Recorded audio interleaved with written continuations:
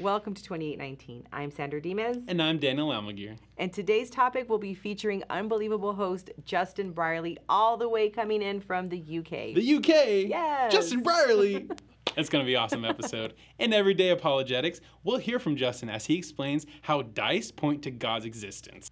In Science Faith Connection, Jeff will be talking with Justin about how to create conversations about faith. First up is Culture Talk. Sandra will be interviewing Justin on whether it's rational to be a Christian. So let's go ahead and check it out.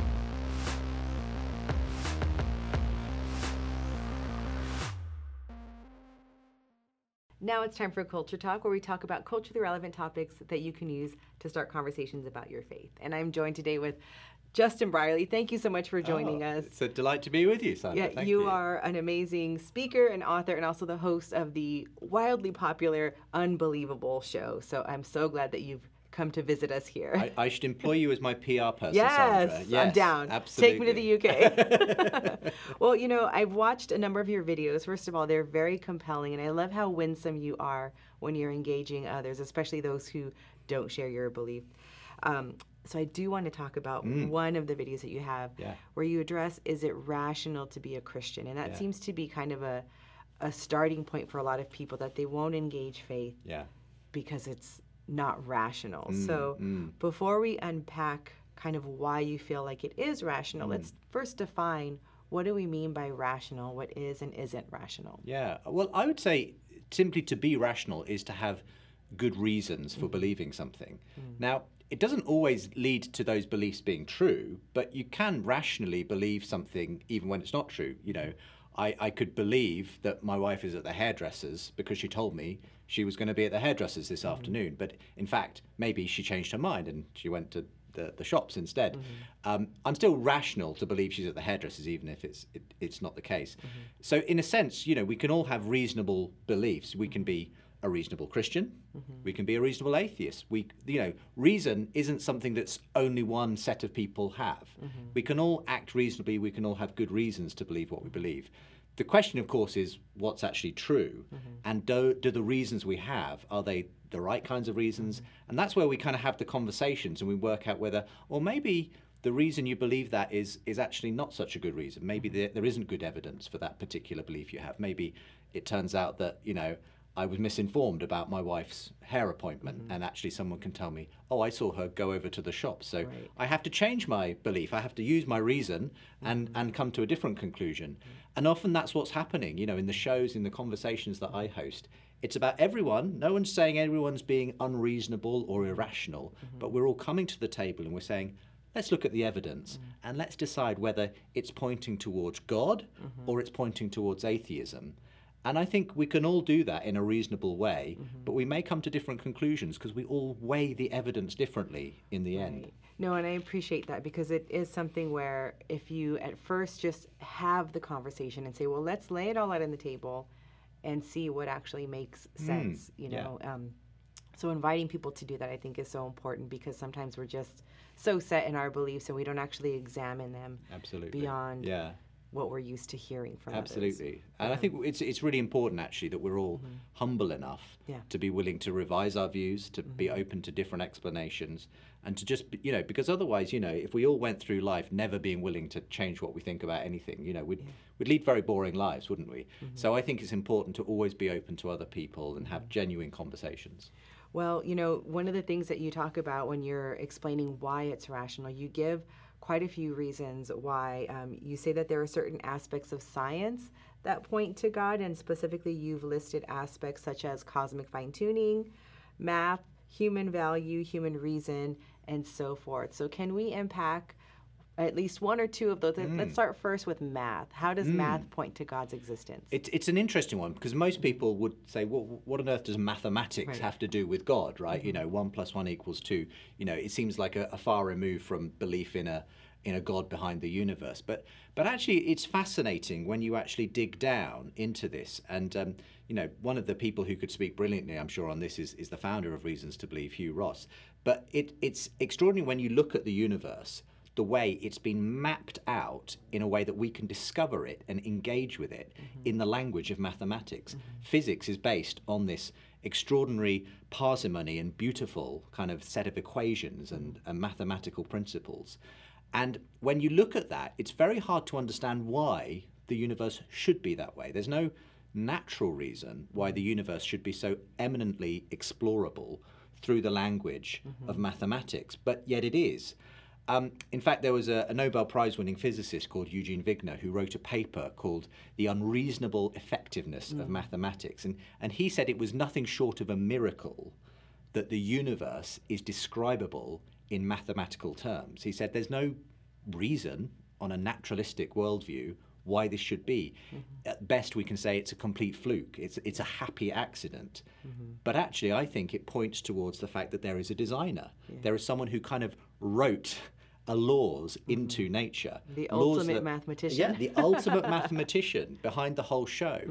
And I very often find even the most non-religious scientists and physicists talking in semi-religious terms about this extraordinary fact of nature, that it's written in the laws of mathematics. And I had on my show, one of my big conversation shows from Unbelievable, Sir Roger Penrose, who won the Nobel Prize a couple of years ago. Extraordinary work in physics and astrophysics and mathematics. And he himself, as a non-Christian, said, it's one of the most remarkable things. It's the way that the natural world can be explored through the realm of mathematics. And he actually believes that actually there isn't just a physical world. He believes there is an actual world of mathematics, and there's an actual world of consciousness. And there's kind of it. He again gets quite religious in the language he uses. And for me, there's a natural explanation for this. It's God. There's a God from whose mind all of these realms evolve. These aren't just random happenstance. There's actually a real reason behind the way that all of these things coalesce and converge in ways that humans, with just these few pounds of grey matter, can actually understand the complexity of the universe. Right. I love that. And just how you explained how explorable the world is through math. That's exciting. Yeah. Even though I'm not like a huge, really great at math. I'm not great at maths either, but when I speak to people who are, they say, this is uncanny, this is weird. And I think it's an amazing kind of way into talking to people. You know, maybe you know people who are maths nerds. Yeah. Talk to them about this stuff. You never know where it may lead. Right. No, that's so fascinating. So we've talked about math or maths. Now, can we talk about some cosmic fine-tuning? Sure. Yeah. Well, again, you've got some experts here who could do that themselves. But one of the most popular videos I created was actually a video looking at the fine-tuning of the universe. And it is amazing when you look at the way the numbers behind the universe seem to be so incredibly finely tuned, dialed to just the right precision for things like the law of gravity, for instance, the force of gravity, for it to be just right so that when matter emerges in the universe, it doesn't either clump together too tightly so that nothing could emerge, so that the universe collapses back on itself, but it's not weak enough that it all flies out. In fact, it's just the right amount of gravity so that chemistry, planets, galaxies can form and life can develop. That's just one of about 30 or so of these so-called very finely tuned laws and principles in the universe. And when you look at the numbers, it is staggering. It's incredible just how precise they have to be, just ever so slightly different than they actually are, and you would find that life wouldn't be possible. Right. I mean, I sometimes meet people who say, well, look, surely life could have developed. Maybe it'd be some different kind of life. Maybe, life would have found a way in the universe, even if things had been different. But the problem with that is, if you don't have this incredible fine-tuning to start with, you don't even get chemistry, basic chemistry. You don't have anything that you could even start with as the building blocks of life. And then you've got the whole question of how life arose, even once you've got all that initial stuff in place. So for me, this is very powerful evidence, actually, and I've met many atheists who take this very seriously, actually, as a very powerful potential argument for God, that there appears to be design at the right at the center of the universe, in the way that these physical laws, fundamental constants, seem to be perfectly synchronized to allow for life to develop. Was that just a fluke? The chances are so remote on that. It's just stacked so much against that possibility that just doesn't seem to be an option on the table. The only other way people have gone is maybe there's many universes, maybe there's a multiverse and lots of different numbers and laws, and we just happen to be in one where it worked in our favor. Again, interesting hypothesis, but not one that I find persuasive for a number of different reasons. But in the end, I think this is actually a very powerful argument for a God behind the universe, and I find that exciting. And more often than not, I find that for some types of people, especially people who have maybe a background in engineering, a background in science, this is a great conversation starter. Right.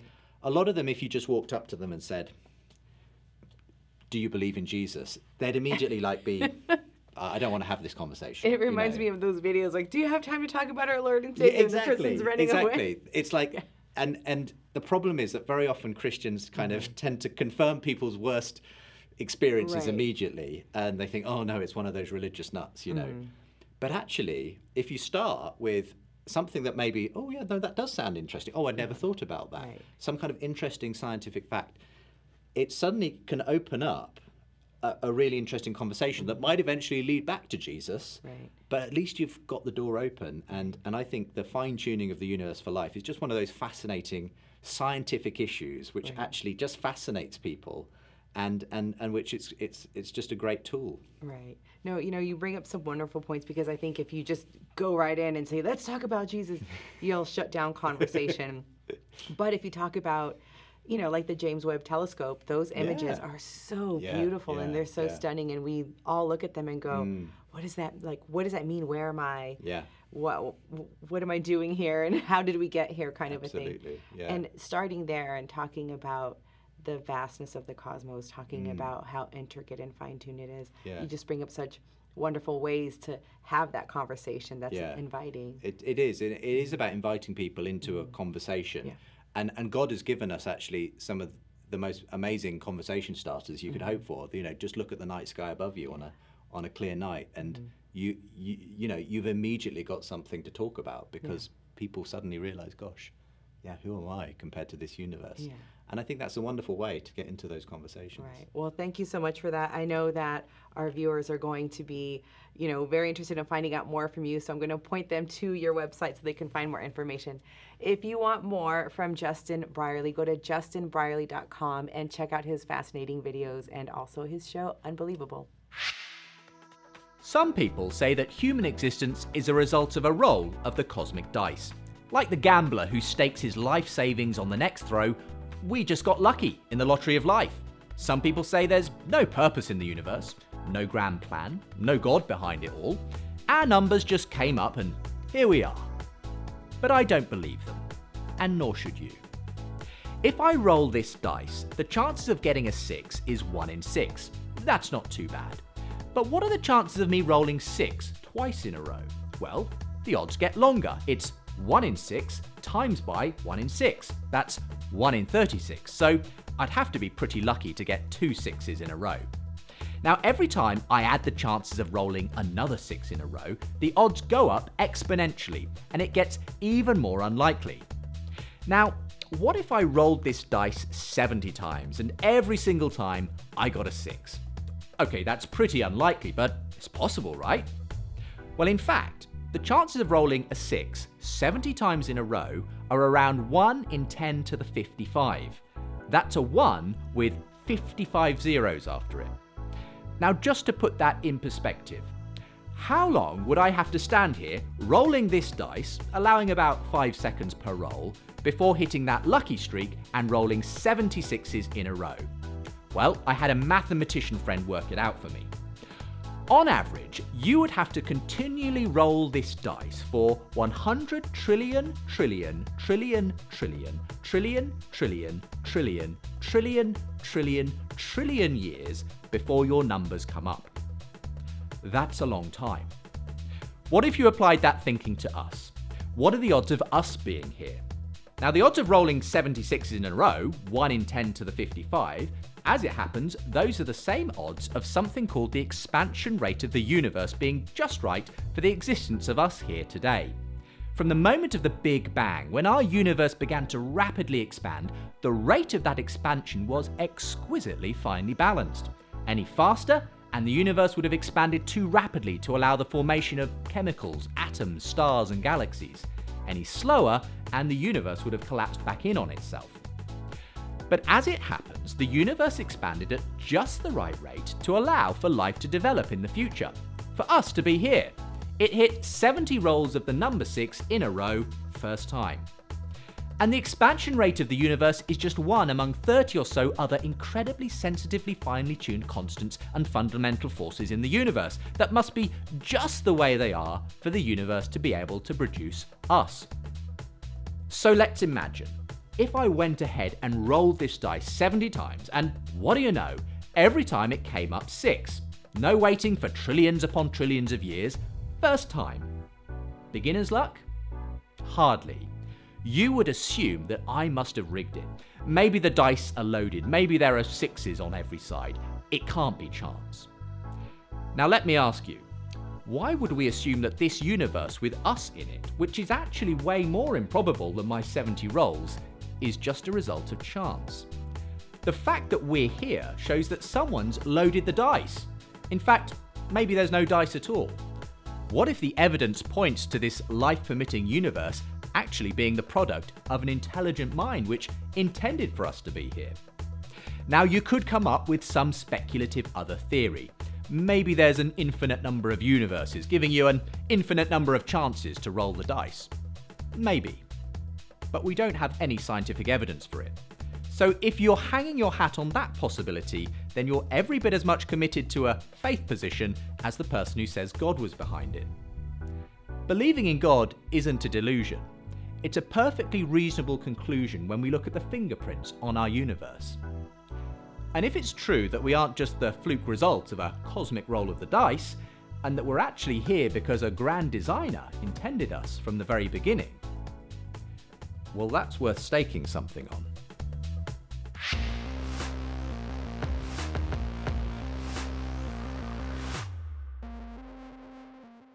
Hello, Jeff Zweerink. Welcome back to Science Faith Connection, the segment of our show where we explore important scientific and philosophical ideas to help you see the truth of the Christian faith and be more confident to go out and share it. Today I'm excited. We're joined by Justin Brierley, host of The Unbelievable Show, and we get a chance to just talk about what are the status of apologetics and how can you interact with atheists and people with different worldviews. Justin, good to have you here today. Thank you, Jeff. It's a delight to be with you. I've enjoyed being on your show and getting to know you over a number of years. Why don't you just give our audience a little bit of what is Unbelievable and why did you decide to do that? Well, Unbelievable as a radio show has been going for probably 16 years. So it started airing on Premier Christian Radio in the UK and really is the first show of its kind, I think, that existed in the UK because we don't have many Christian radio stations anyway, unlike in the US. And this was a show where we started bringing Christians and non-Christians together for dialogue and debate. And that has produced some wonderful conversations over the years, lots of interesting relationships with the various people who have come on. And over the years, the show went from being just a radio show to a podcast. So a lot of people starting to pick it up all over the world, including here in North America, right. And also a diversity of listeners. So not just Christians listening, but a lot of atheists and agnostics also tuning in. And so it's been a really interesting journey. And then we moved on to doing video as well. So a lot of people watch now the video shows that we do. We started putting on conferences. You, of course, have come over with Reasons to Believe to be part of some of those conferences. And there's been books and other resources that have come out of it. So, but at the heart of it all, it's about bringing different perspectives together to dialogue and debate and just see what happens in the process. So I know you've been doing this for quite a while, and a few years ago you wrote a book about why you're still a Christian after having, because you've engaged with some pretty strong skeptics and I'm assuming heard pretty good arguments. So what have you learned, or what are the things that, as you've interacted with these different positions, that convinces you that Christianity is still every bit as true as we've always thought it has been? And when I wrote that book, it was really because so many people were asking me that question. It was around the 10-year mark of the show, and they said, having had all of these atheists and well-known skeptics on, what still makes you convinced that Christianity is true? And so it was my attempt to kind of, boil down what I think some of the key arguments are for God, for Christianity, and to also, actively engage with the other side. I mean, one of the key things I realized, I think early on in doing the show, was that nobody comes to life with a blank slate, a neutral kind of perspective. We all come with a worldview, a way of looking at the world. And I think a lot of atheists assume that they're the neutral bystander and that the Christians have to do all the work of convincing them about these strange beliefs they have about God and heaven and the supernatural. Whereas in fact, what I discovered was that all of the atheists I was inviting on the show, they had their own particular set of beliefs. Very often it comes under the label of naturalism, that all that ultimately exists is matter in motion, the laws of nature, that everything is reducible to that. But that has all kinds of consequences to it. So it means that there is actually no such thing as beauty or love or right and wrong, justice. There's no ultimate purpose to the universe. It's come from nowhere, it's going nowhere in particular. There's all kinds of things that means. There's a whole set of beliefs that come with that naturalistic worldview. And I realise it's just as important for the skeptic, the atheist, to explain and justify their position as it is for the Christian to be able to give a defence of their position. And so the show's very much been about exploring both of those. Christians being challenged to defend and justify their beliefs, but atheists and naturalists being asked to give a reason for why they believe what they believe and whether it makes sense of the universe and life. And so in the book, I really took both of those positions and said, well, which position, naturalism or Christianity, makes best sense of the evidence that's available to all of us? And I looked at, in particular in the opening chapters, 3 things. Why I believe God makes better sense than atheism does of human existence. And that's very much a chapter that deals with some of the science of the fine-tuning of the universe and other issues that seem to point towards there being some reason behind the fact that we're here, that we're not here by dumb luck or blind chance. Then a chapter looking at God making sense of human value, that when we look inside ourselves, we find this innate belief in the dignity and value of human beings. And can that be explained on an atheistic or naturalistic worldview? And I don't think it can. But I think there's a ready explanation if we believe in a God who created us and endowed us with his image.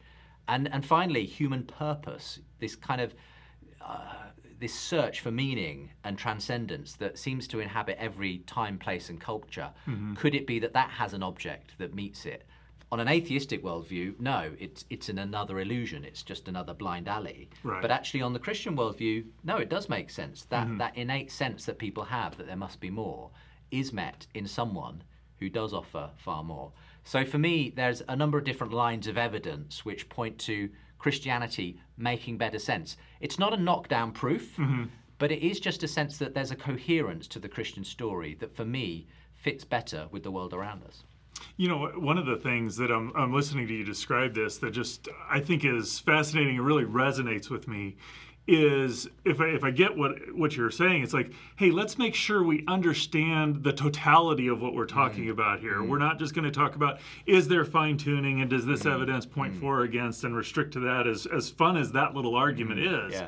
We have to step back and say, okay, if we take the Christian worldview, what comes with that? The good, the bad, the challenging, and everything. And we have to do the same thing with naturalism, which that seems to have a profound implication for how we prepare and think about conversations. So how would you encourage a conversation or a Christian to prepare for those kinds of conversations? And I think this is critical because so often I think in quote unquote apologetics, we kind of deal in arguments, but we don't deal in conversations very much. And actually life is made of conversations, not just clever arguments. And so what we've tried to do on the show especially is model what these arguments look like when they are put into a conversational format, when you're going back and forth. And that's as much about listening to the other person as it is about putting your case to that person. I want to understand, firstly, what that other person actually believes. I don't want to assume that I know their position. And often the most interesting part of the conversation is when I'm asking questions of the atheist or the agnostic, tell me about why you believe, or what you don't believe in, and why, but where you think that things like human value come from, why we should act in certain ways towards each other. I want them to tell me, how they ground those beliefs. And then that can be the start of a really interesting conversation. So I want it to be a two-way dialogue in that way. And I equally will invite the questions, about Christianity and why you believe that Jesus Christ was the Son of God, why you believe that the Bible points towards the resurrection of Jesus, all those sorts of important questions. But I want it to be both both and, so that we feel that there's a genuine dialogue between the two parts. And I found that to be a really interesting way of opening it up, and it makes a big difference, I find. Well, and it just seems to flow out of First Peter 3:15. Yeah. That we're prepared to give a defense for the hope that's within us. I mean, we got to have the hope. Yeah. But then we got to be prepared to defend it. Yeah. But then there's this other step of being able to share and care about and engage with the other person's thinking, not just here's my knockdown case, listen to it, be irrational or become a Christian type mentality. And it's that end bit of the verse, isn't it, with gentleness and respect, and Right. and it's got to be about the way you present things. It's not just the arguments you make; it's the way you make those arguments. And for me, that's half of the thing with the Unbelievable show, has actually been modeling not just arguments but conversations where there's a genuine give and take, there's a genuine graciousness, where people on diametrically opposed points of view can actually still have a really fruitful conversation. And that's a very exciting place to be, because I think a lot more happens in that moment than just a sterile argument. There's a kind of meeting of minds. There's people get on with each other, friendships are made, relationships happen, and that's when something dynamic can happen. Well, and I find that fascinating, just because, at least I know you go back not too many years ago in the U.S., and you could really have diametrically opposed views, but they still enjoy being together with one another. And it seems like we're losing that. So I think Unbelievable is doing a great service by modeling that. Well, it's interesting because at the same time that Unbelievable has grown, so the polarization in popular culture has gotten worse and worse. And I think social media is driving a lot of that, the way that enables people to kind of be anonymous and just throw verbal hand grenades at each other. It's much harder to be impolite to someone that you're sitting down with and having a conversation. And that's the beauty of the Unbelievable show. I think it does force people to take each other seriously, to not just write each other off, to kind of paint cardboard caricatures of each other, but to have genuine conversations. And I think we're desperate for that in our culture, and we do need more of it. Well, thanks, Justin. I appreciate your comments a lot. As a Christian, we are convinced that Christianity is true, and other people have different worldviews. And part of what we need to do is, one, understand our worldview so that we can articulate it and defend it, but also learn how to be in conversations with people who have different worldviews. I would encourage you. Justin Brierley and the Unbelievable show and podcast is a great resource for modeling that. Go check out the internet, look up Unbelievable, check and see how Justin's done that, so that you can be better equipped to engage in these important conversations about the truth of Christianity.